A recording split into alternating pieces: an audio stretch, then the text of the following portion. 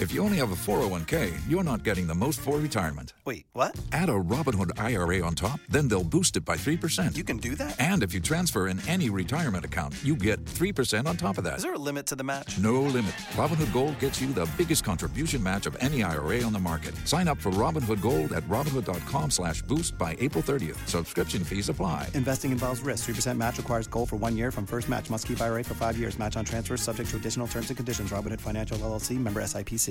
Blog Talk Radio.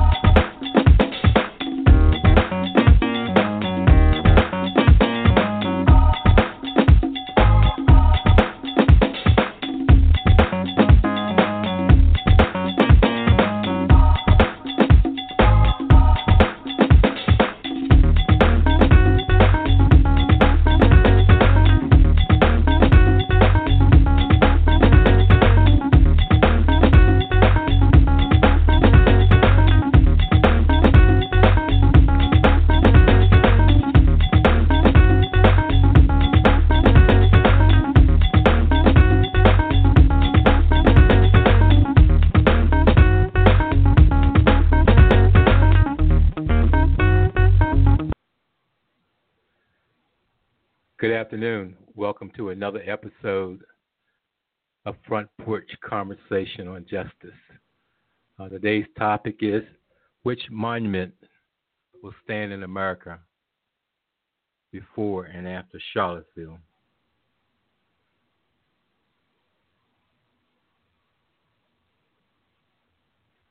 Our guests will be calling in shortly, so in the interim, if you'd like to call into the show, you can call 929-477-3074, 929-477-3074.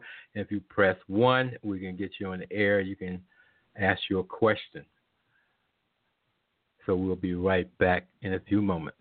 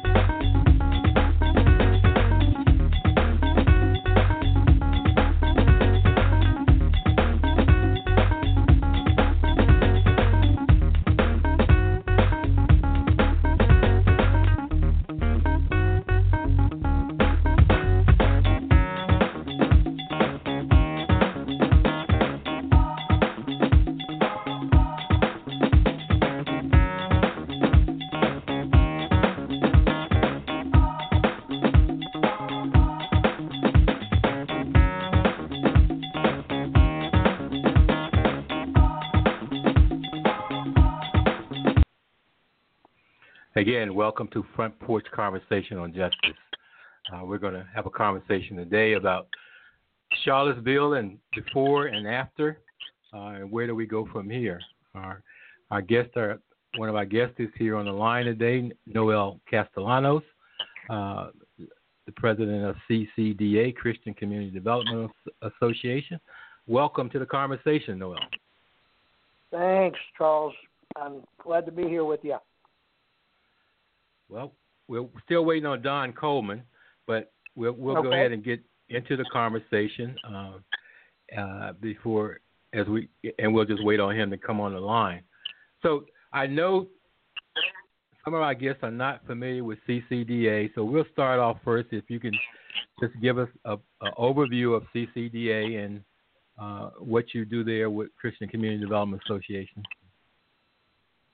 Yes, really our roots are in rural Mississippi, where the founder of CCDA, Dr. John Perkins, who is now 87 years old, and he's an incredible pioneer in the area of community development, connected to the church. He had left the South to move to California to pursue better life and business, became a businessman, got married, had children.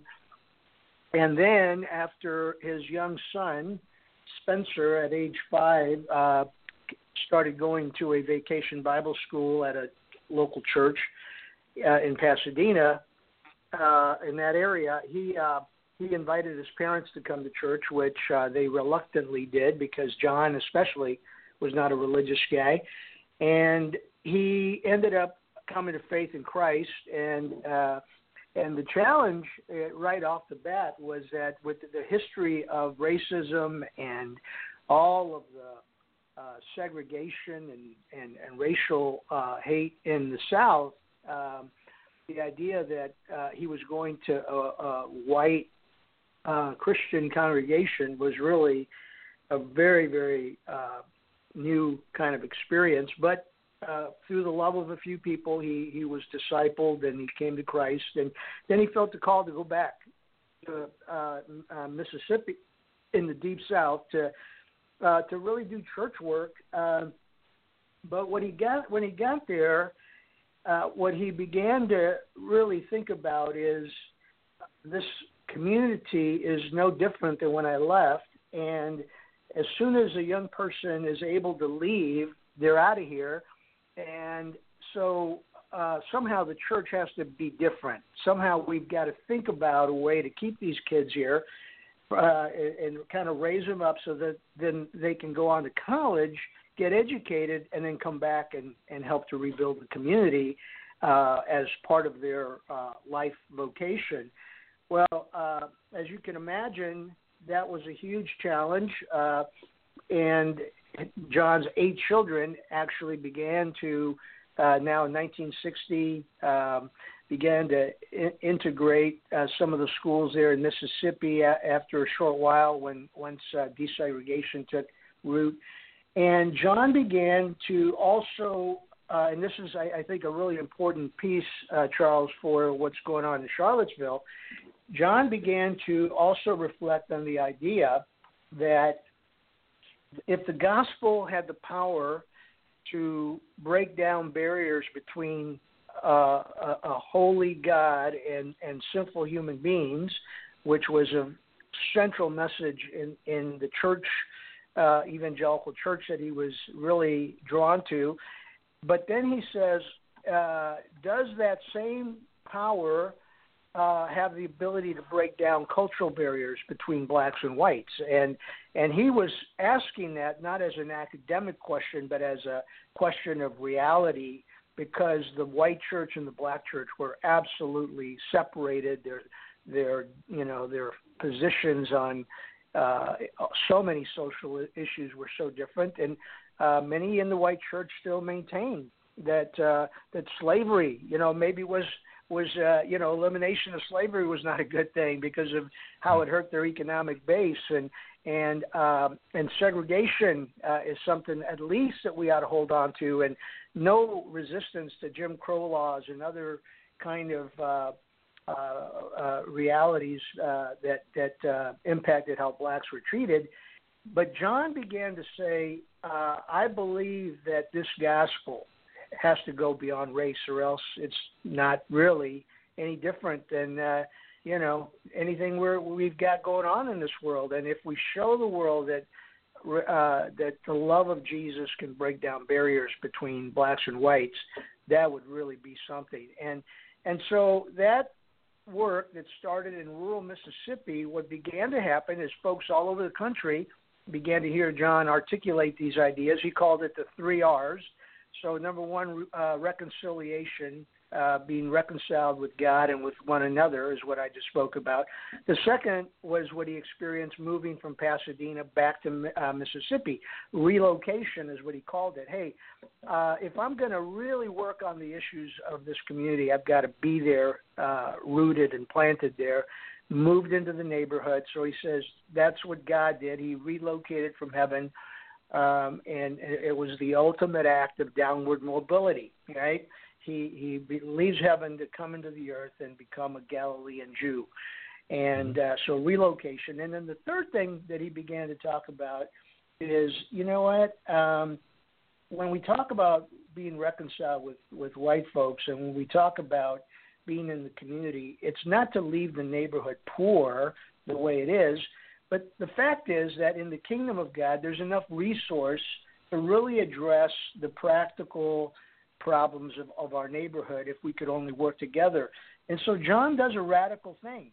He invites white leaders and pastors to really begin a relationship and to invest not only themselves relationally, but to invest financially to begin to restore the neighborhood. So creating health centers and creating schools and creating housing, affordable housing, and addressing all those issues became what he called redistribution. I'll end this little piece with this, Charles, because I know I've been going on here. But, you know, the little poem that John has used for over 50 years is that what he wanted to engage folks in is this idea that if you give a person a fish, they'll eat for one day. But if you teach them how to fish, they'll be able to eat for a lifetime. And then quickly he says, you know what? Sounds good, but it's a lie. Whoever owns the pond determines who gets to fish or not fish. And so he says economic empowerment is essential to a healthy community.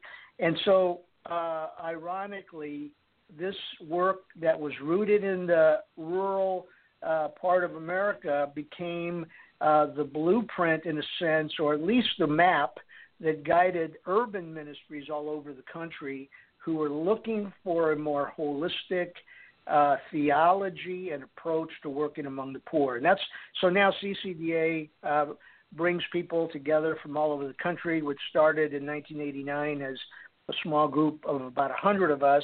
Now we have 1,000 CCDA members, and then we've got organizations all over the country, and our annual gathering brings together, close to 3,000 people every year to really encourage each other and to address how do we do this work that John helped us to start, and now that we are taken to the next kind of chapter because of all the changes and realities in our nation.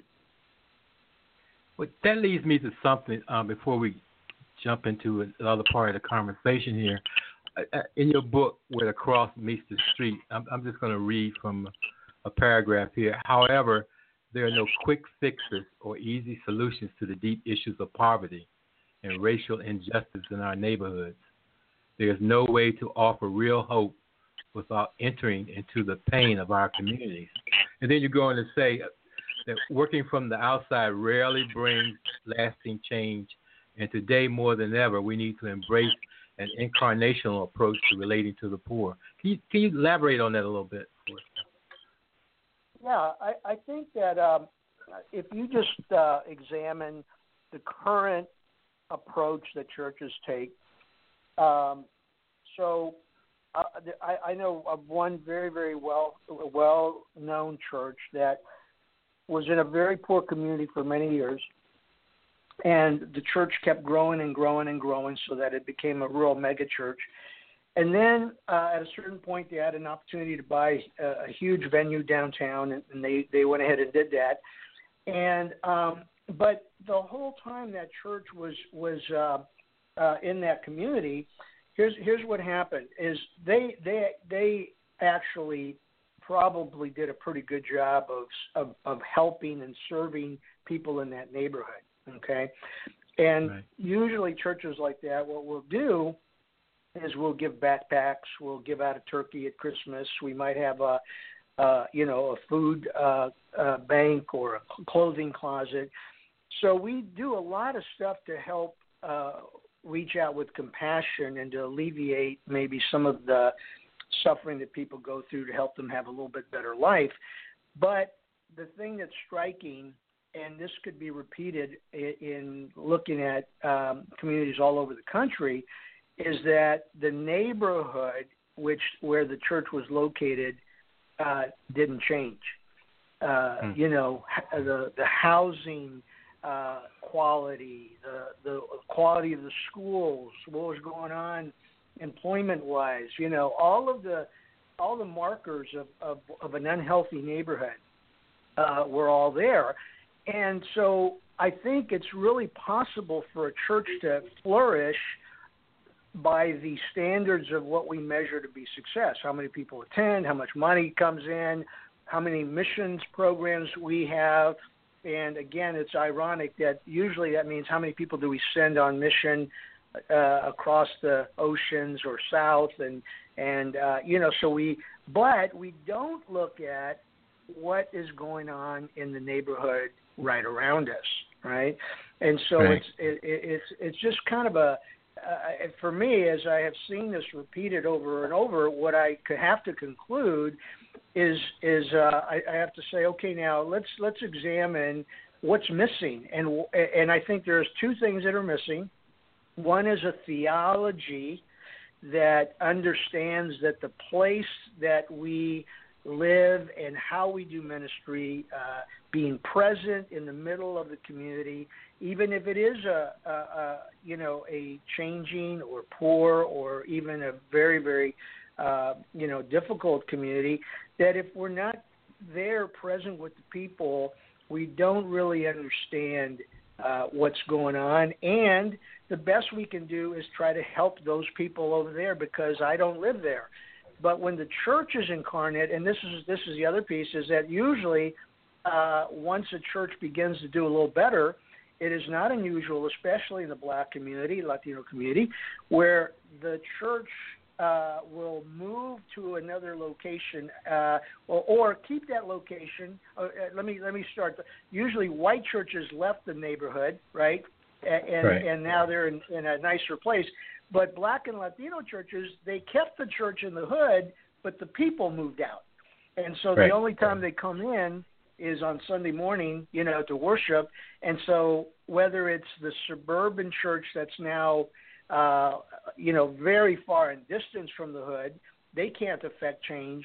And then the church that's in the hood, located in the hood for worship, they don't have a presence in the neighborhood, in the neighborhood either. So they can't affect change as well. So the best we can do is help people get their spiritual lives in order, and which is obviously a core responsibility and privilege of the church. But we don't necessarily, with that formula, make a difference in addressing the poverty and the injustice and the racism that exists in our country. And so I think incarnation says the closer you are to the issue, the way Jesus came, and I love this, Charles, that Jesus moves into the Message Bible says that Jesus becomes flesh and blood and moves into the neighborhood. And we got to ask, what kind of neighborhood did he move into? Galilee was an insignificant place outside of the power base, and almost like a little rural kind of poor community, not poor in that, people could make a living, but they had to work really, really hard, and that's true of many rural areas today. But God chooses to incarnate himself at a place that people look down upon. They said, man, that's the other side of the tracks. These people are backwards. They're uneducated. And so God identifies, and then he actually builds his team, not from the elite of Jerusalem, but when it comes time to begin to say, okay, here's my plan for changing the world, he begins with indigenous leaders from Galilee who all had that same kind of, position where people look down on them as well. If you're, if one of us are in charge, we probably have a little different strategy. But But it shows that there's power in being present with people and kind of helping them to pull out the leadership and the abilities that they have. And I think the greatest change that happens is that when a human being who is rejected by the world or maybe not esteemed by the world because of their lack of something, when they are captured by the idea that the God and creator of the whole universe looks at them and says, man, you're amazing. I'm well pleased with you. You're valuable. You're created in my image. You're not a second-class citizen. You are kind of the apple of my eye. Well, boy, when we get that kind of self-dignity and we understand who we are, then in reality we don't see ourselves trapped in poverty anymore. Now we see ourselves as co-laborers with God to bring about justice in the entire world. That doesn't happen when we're not close to the people and when we're not present. And I joke a lot that when I moved to a little village 27 years ago into this Mexican neighborhood, a lot of first-generation Mexican individuals, a lot of undocumented individuals, mostly Spanish-speaking. I was born in the United States. I'm a third-generation Mexican-American. So, I spoke English without an accent after a number of years, and I got my education. And when I came to Little Village, if I was really honest, I kind of thought I was the great brown hope moving in to save the neighborhood, But in reality, what I've learned after 27 years is, just being present has changed me, given me a better understanding of what's going on.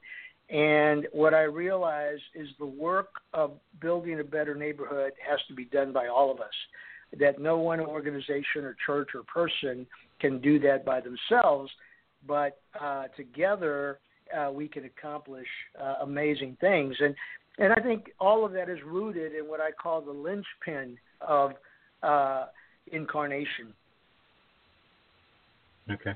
Well, you put a lot there, and I need about 3 hours to unpack all of it. I'm going to just try something here at the moment. The apathy that occurs, an example that you gave in terms of the white church moving out and the black church and the Latino church remains in the community, but then there starts to be, there's not a total connection there. Because they're not walking with the community at that point. It's sort of like they're reaching for something else or somewhere else. And then we notice that the community starts withdrawing and having pains and new ills manifest. And then when we have these causes that come along, and I'm going to say just like with Charlottesville, and also I'm touch a little bit on the Dreamers too, that we've got to go in and start selling the community at that point. And I see that in doing that, something happened in the last 15, 20, 30 years that we just kind of left people floating out there on their own. Now we got to go back and do this re-education piece, not only with them but ourselves. Yeah. No, I think it's interesting because there was a period, 15, 20 years ago when what we saw happening is with the emergence of very high-profile African-American leaders, mostly in the world of entertainment and in business and sports. All of a sudden, we saw that there were very successful and middle-class blacks. I think the same story could be told of Latinos, although I think we've been a little bit far behind, both in population growth. It's hard to imagine that 25 years ago, there's probably only about 8 million Latinos in this country. Now we're close to 60, million. And most of those are legal. Okay, so, there's a handful of folks that have come here undocumented, but the majority of that growth. But what's happened is all of a sudden, part of the American story is that anybody can succeed in America, and all you got to do is work hard, and there is no obstacle to success. And so what happened is that became, kind of that example happened with people of color. And so there was a great deal of enthusiasm, where all of a sudden you saw yourself on TV and somebody that looked like you, and so folks began to think, well, maybe this American dream that Dr. King fought for, and that we had the civil rights movement for, and even the Civil War, that began to address some of that. Then all of a sudden, what you began to see is that it was a very small percentage of folks that actually were able to make that leap into the middle class and to the promised land of the American dream. And you realize that, now all of a sudden, more and more disenfranchised and marginalized people who often happen to be people of color in the inner city, but not exclusively, because, Charles, in Virginia, that there's a lot of white poverty in our country. And and so, but what you begin to see is this growing gap between the wealthy and the poor, and it became a big movement with the Occupy movement, where the 1% was being called out, and with all of this kind of realization that, boy, we're not really better off. In many ways, we're worse off. And I'm at a group right now where we're talking about poverty, and somebody was just saying that in California, in the Silicon Valley, that families are paying, close to $1,000 to live in somebody's garage a month, And wow. I mean, housing is just ridiculous. And so now what we're beginning to realize is that people are not just poor because they don't want to work, or they're lazy, or they're not just poor, like, say, for the church's vernacular, because they're sinners.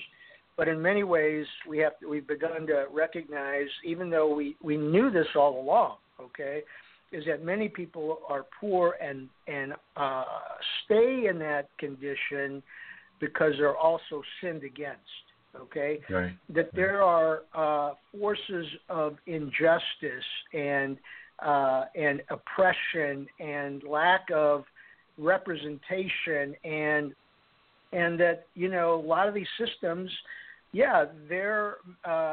are maintained as part of what has helped Americans achieve the American dream. As an example, there's a project out of St. Louis, two African-American brothers that are in their 80s or late 70s. It's called the Free Labor Project.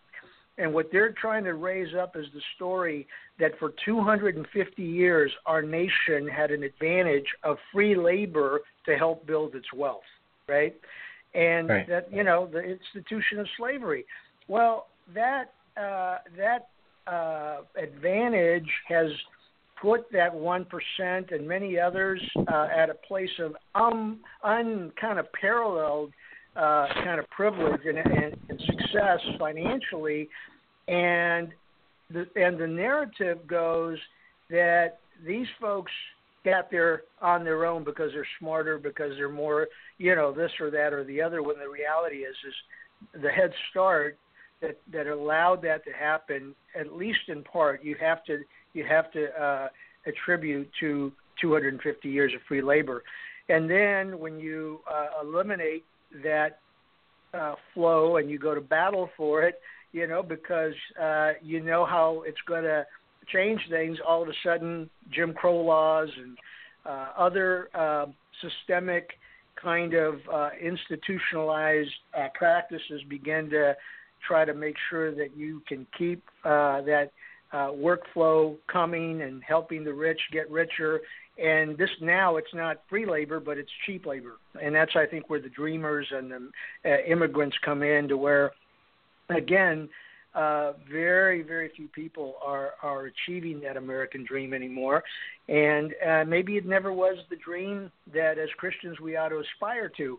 But what we want to just do, we want to see people be able to flourish, not by being displaced in poor neighborhoods, but by finding a way to come together to bring restoration to those communities, not gentrification for the rich coming back to the city, but what if we were really committed to do community development for the people that already live there? Great. I mean, every time you open your mouth, you're giving me about 1,000 different thoughts and questions to go to. So sometimes maybe we need to do an 8-hour segment. But Don Coleman just joined us. How you doing, Don? Hey, man. Charles. Hey, Don. Yes. How are you? You know what, Charles? I hate to tell you this, but I am going to have to leave you on this call because I've got this thing that I'm in Philadelphia and the schedule got changed on me. But I had to come and be on the call with you. And can I say just a little bit about the CCDA conference? Sure. Yeah. Well, in less than a month, there'll be 25 to close to 3,000 people coming together from all over the country. And the questions that Charles is asking here about how do people of faith, specifically Christians, engage in addressing both the social issues of the day, the racial issues of the day, and to do it in a distinctively Christian manner. August 4th through the 7th will be in downtown Detroit. We invite you to check out our website at ccda.org, and we'd love to have you come. There's still the ability to come and register. And but for 30 years, this group of Christians have been, coming together to encourage each other that the power of the gospel does have the power to reconcile us to God and to one another across racial lines. And but in order to do that we've got to be there in close proximity to the poor. And then thirdly, that this reconciliation isn't just about being nice to each other on a personal level or having, potlucks together where we eat each other's food, but it includes the promotion of economic justice, because the disadvantages that many people of color and the poor have had for generations now has to be rectified. And it's not a forced government redistribution, but it's people of goodwill and with a heart for God saying we're going to engage, and then we're going to ask our government to do their fair part as well, because we pay taxes like everybody else, and so we want to make sure that our investment goes not just to appease the poor, but to bring about real transformation and change in structures and providing jobs, affordable housing, adequate health care,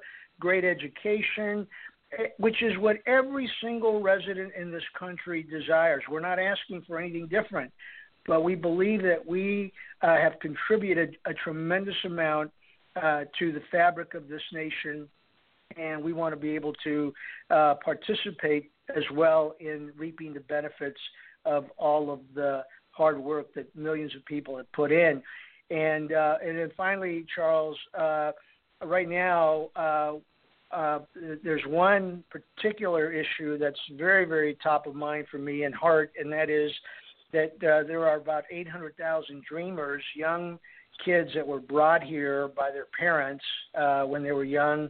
So they're here without legal permission, but they had no fault at all in being brought into this country. And now there's a real push to have Congress begin to do what an executive action could never do, and that is to legalize these young people, many of them who are studying, going to college. They're financially contributing to our economy by having jobs.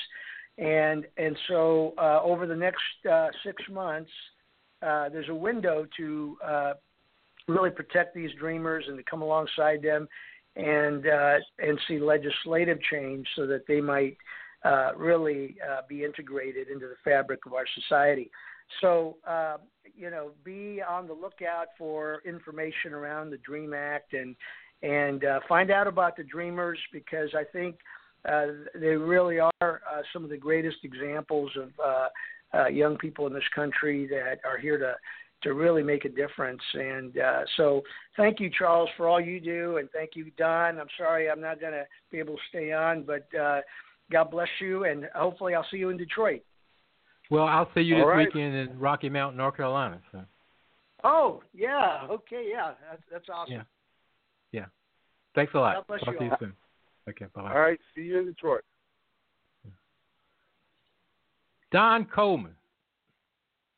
We have Don Coleman on the line. He dropped for a second, so we'll take a quick commercial break, and so he'll get back on the line here.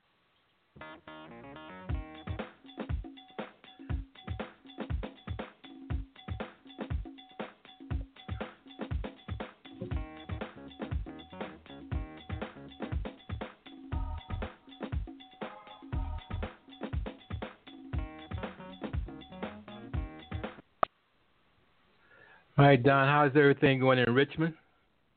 Whew, man, praise God, brother. We pressing in, man. You know about Charlottesville, right? Yeah, I heard Richmond's going to be on fire this weekend, huh? So Saturday is Saturday is our day, and just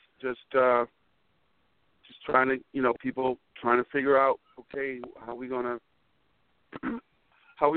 do our best to not have what happened in Charlottesville happen here. So it's a lot of dialogue, a lot of conversations, a lot of people praying. Praise God. Wow. I mean, is it setting up anywhere like Charlottesville, or did Charlottesville temper that down some? We're feeling that Charlottesville has tempered it down, but the reality is that you got some of these groups. They really are. They could come out of anywhere. That's the challenge. Right. They don't have to announce what they're going to do. And that's where the police department is. The police department is definitely gearing up to be fully prepared for a worst case scenario. And what about the community? Where's the faith community in all of this? I know in Charlottesville they had those different segments set up there. So how is it shaping up in Richmond in terms of response? Well, again, you just said the key word. At this point, what's happening is multiple groups are doing prayer vigils and things of that sort. Right after Charlottesville, a week or so after Charlottesville, faith community came together and we did a statement that ended up with over 800 people signing it, representing over 500 or 600 churches. But in this instance, what we're trying to do versus trying to do something large, we're really encouraging people to do smaller gatherings of prayer. And then we're going to, we're trying our best to keep a pulse on what happens Saturday. We have enough momentum that we can definitely make a response. Okay. One of the things I see out of Charlottesville with a continued conversation with the let's just focus on those statues for a moment. What is the overwhelming feeling in Richmond about those statues? I guess from both sides of the community, white and black. Well, the momentum in Richmond at this point is overwhelming. Take them down. I mean, okay. And so you still have pockets of people. And when I talk about pockets of people, I'm talking about people who are talking reasonably. There's a small pocket of those kind of people. Of course, the extremists are the extremists, Right. But when you're talking about the general public, it's overwhelmingly take them down. Yeah. Okay. Well, I guess the question come now is, if there wasn't a Charlottesville, would it be addressed? Well, yeah, Richmond already had a commission that the mayor had set up a commission to talk about the statues, and initially his perspective before Charlottesville was taking them down was not even on the agenda. That's what it was initially. After Charlottesville, he really opened it up to, hey, taking them down should be a part of it. And so, like I said, when you look at the majority of public opinion is leaning towards taking them down. But there is a contingent of people. His original idea was to add context to the statues. And so there still is a remnant of people who still feel that could have some value. One of the things we were talking about before you came on is looking at the apathy in the community, especially in our communities of color, in terms of responding to these issues, and where they are so complacent at this time because of the things, the gentrification and other things that have occurred in the community that kind of put them in the back burner. Is that a prevalent, I guess, way of looking at things in Richmond? Because I know in some other communities of poverty where people of color are concentrated, their response to these types of things are slow, and they look at it, well, how is that going to affect me, kind of thing. Yeah, Charles. I mean, the challenge right now in Richmond, Virginia, is Michael Paul Williams, a writer for the Richmond Times-Dispatch, called it out this week. Is you have RVA, which is the new hip Richmond. Then you have Richmond, which is the broken part of Richmond. Like you say, a lot of where there's concentrated poverty and people feeling disenfranchised. You are absolutely. It breaks my heart. The people who have the greatest need don't seem to be engaging in these issues. Like the other night, we had a meeting because they're trying to get people's input on what they want from the new superintendent in Richmond Public Schools. And, of course, the most impoverished schools are in these poor areas, and there's only 12 people showed up at the meeting. Wow. And so, again, when you're looking at these parents, today it comes out in the paper that, the majority, a lot of these schools are failing, and you see your schools are failing, but they're saying they're going to elect a new superintendent, and they want to hear what you want to see in the new superintendent, and nobody comes out to give any input. But and you're saying, wow. But now, that's a level of hopelessness that is set in with people that, again, I feel like the larger people who are invested, engaged, politicians, administrators, we've got to figure out how do we help these families feel like their opinion matters. Well, let's back up. Since there's a church on every corner, where's the church stand? I mean, are they engaged? Did they help engage the people to come out and to see why they need to be there? So there you go. And again, this sounds a little selfish, but the reality is that's definitely one of the ways we try to operate our local church is constantly challenging our people to make sure that they're engaging as citizens and make sure that they're inviting their neighbors to engage as citizens. I'm hearing you and I'm feeling that pain too, because obviously it's not something that's unique to Richmond. It's a lot of folks. I guess the bigger question is, how do we work through all that? How can we? Because I think too often we're operating on a higher level that doesn't even touch the folks down in the neighborhoods, except if they see it on the news or read about it in the newspaper. One of the ways we do it, man, we got to invest in people. As a local church, invest in people that we put out on the street to intentionally engage with what's going on. And that's, we've been blessed here that with our youth pastor, pretty much we're paying him, but he spends 3 to 4 hours a day in our local high school that's absolutely struggling. But he spends Right. 3 to 4 hours a day there working with the freshman academy, working with parents. I mean, that's where I think the church could make an investment, is we invest in people to be community organizers and stop waiting for the government to do it. And we take some of our resources and challenge people to be out there engaging with families. But where are we going to find those voices that are going to go out there and carry that message? I mean, because Don Coleman is only one person. That's correct. And somehow we've got to be able to effectively engage the pastors. I mean, one of the things that I spoke to yesterday with some folks was, a lot of times we don't do those things that are right because we're always thinking about economics, our pocketbook. And Come on. If we dare go over there and do something, then we got to face the wrath that they might fire us or Come on. or take away part of our livelihood. But then how can you? Then if you decide to say something, how can somebody effectively believe you if that is what you're basing your truth telling on? I think we get confused at times that we want people to believe what we're saying, but we only speak when it's comfortable, or we know the folks can within the church are not going to call us up on Sunday night or Monday morning and say, Pastor, we don't like what you're doing, you're fired, kind of thing. I mean, what is the answer? I mean, where do we start? Well, again,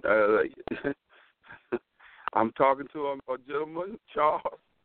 It takes people like you and myself to be unashamed, to consistently challenge our pastoral friends that it's time to speak up, and then just keep challenging them. I mean, and that's what I appreciate about you. I appreciate about this your program here, because that's it. I mean, and I've been doing it for 25 years, and it's just like, when is it going to be the other way around, where pastors and leaders are showing up, are engaged, are involved, and fired up? I just feel like people like us can't give up. I served for 8 years, on the Richmond school board. I mean, but that was a part of me showing up. Hey, because for a while in my neighborhood, we couldn't get people that even wanted to run for school board, and so I've accepted the call, and I think that's what you've done, and we just got to stay at it. I feel like there is a move amongst younger leaders that leading is bigger than what they do in their church and in their pulpits on Sunday. I think we got some young pastors that are realizing that. And that's the hope. And I think part of that keeps me going, because I see that now. I see that the younger generation is less, they're less tolerant with the old ways of doing things. Right. And they're more, and they want to be about the hands and the feet, actually moving and movement. Yes. And that's encouraging. That's very encouraging. But I think having folks like you around, especially in the Richmond area, is an asset. You and David and you guys being there to kind of mentor them along. Right. Not to inhibit them, but to show them the way and help them, and be there and supporting them is key, because oftentimes they get out there and as one young leader told me yesterday, we get out there and do stuff, but we don't see y'all. Wow. I mean, that's a statement. I mean, there. Wow. And so my commitment is there. If you there, I'm going to be there with you. That's right. One way or another. Right. Because if we don't support them, then the result is bad. I mean, I don't see a hope. I really don't see any hope at that point. Because people are hurting, and you know that, like I know it. That's right. Especially there. And a lot of times folks just want somebody to be there for them, somebody to understand and listen to them and listen to their issues. That's right. And I think when we don't do that, I think what happens is what you were speaking of, only 12 people show up. Right, right. Yeah. They begin to feel their voice doesn't count, And so when there are opportunities for them to have input, disenfranchised or feeling so like their voice doesn't count, to make the effort to come out. And again, the thing seems to be what you were just describing, getting us older pastors supporting these younger pastors when they want to do outreach, when they want to get outside the four walls of the church. We encourage them to do that versus saying, no, we need you at church right now. No, we encourage them to get out there in the streets with these families, encouraging them to also participate in what's happening in their communities. Yeah. And the flip side of that, too, not necessarily the flip side, it could be, but I think we've become too rigid also because when you said something about your youth pastor being in that high school, and what came to my mind is some churches will lay down, I think it's almost an outline of what has to happen and the results, or otherwise this is not counted success because they want it tomorrow morning, not 2 or 3 years from now. Right. And so they start laying all these rules and regulations on what you can do, how far you can go with that. And I think that's part of what the hang-up is, because I know some young folks have left some churches because of that. And and I mean, that's the thing. It's not just like it's a fly. These guys or ladies are just popping up and they don't have the talent. I mean, they're vested with a lot of talent and ideas and energy. And I mean, if I could just zap something from them and put it in me, so I can go a little longer, So right. Yeah, but I think we.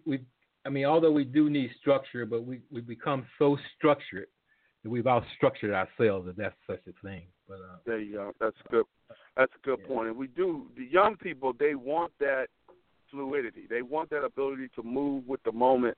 And you're right. Sometimes the structures that we put in place don't allow them the flexibility that they need to move, to reach the generation that they're trying to reach. And so I know for me, man, I'm constantly reevaluating and allowing myself to step back and let them step forward. And I'm seeing some good fruit from it. I'm seeing some things where I'm like, wow, I wouldn't have done that way. But look, it worked. It worked better that way. And and that encourages them to continue to release their energy, and also encourages them not to leave your church. They're not going to sit around for so long. Yeah. Sort of like in the old Baptist, well, in New Baptist days too. Some of them still away. Same way, that you got to wait your time before you can do anything. And, you wait. Those days are over. Yeah, exactly. Those days are over, man. They're not, and they're also not going to be in training for 20 years. I mean, they're just not going to do it. I mean, right. Yeah. So, what other things are happening in Richmond? I mean, what's going on with East End Fellowship, your church now? Well, again, we're around 13 years old now. We're making that next push where we're really making a big focus into what we call house churches. That in our neighborhood, we're really focusing into that like block to block, house to house, really engaging our neighbors. Again, really owning that as believers, we can actually work with people from 10 to 15 people coming together, serving one another, to actually impact your neighborhood more than people just coming to a large gathering on a Sunday. And so we're doing both. We have a 4 o'clock gathering, a couple of hundred people. And our strength is we are diverse. We're diverse racially. We're diverse economically. The average age at our church is 27 years old. Wow. And it's crazy. Young people enjoy it. They like it. And they've also learned to appreciate older guys like me because I'm releasing them. I'm not trying to hold it. I'm not trying to control it. I preach once or twice a month, possibly less than that, but I'm letting these young guys really run with it. And I'm excited, because I believe our local church is really trying to model how do you allow this next generation to really lead in ways that they feel like they need to lead, in order to keep the church vibrant, because I'm constantly coming into churches that, quote unquote, are dying. And I believe the body of Christ, we need to own that and realize that we got to do things differently to keep churches young and vibrant. And so, like I said, a lot of times I go to pastors' meetings and I hear them groaning and complaining, and I'm saying, well, man, I got all these 27-year-olds. But I know how that happens. We release the young people. We don't try to get them to fit into our old structures. We're releasing them to do things differently. We do a service. We got a service coming up called the Gallery, which is all about the art. Whatever way you express art, that's the sermon for that Sunday. Everybody bring your various ways of expressing art. If you cook food, bring some samples of the food you cook. If you sing, we're going to let you sing a song that you wrote. If you do art, we're going to let you display some of your artwork. One young lady did some woodwork of the day that was the governmental district of our East End called the 7th District. She did a wood carving of that with lights in it and lighting up different locations. Everything just like, what? But that kind of creativity and letting kids see, no, this is a part of the kingdom of God. This is a part of how we express the creativity of our God, which then leads back to the fullness of the gospel, that you meet this God and he makes you brand new. And so, yeah, man, thanks for just asking. We're pressing in as a local church. Again, diverse. We have diverse leadership. We recognize we have to be intentional about facing race and all of that, specifically in a place like the South and Richmond. And we do, as a local church, constantly have hard conversations to make sure that we are part of the solution and not a part of the problem.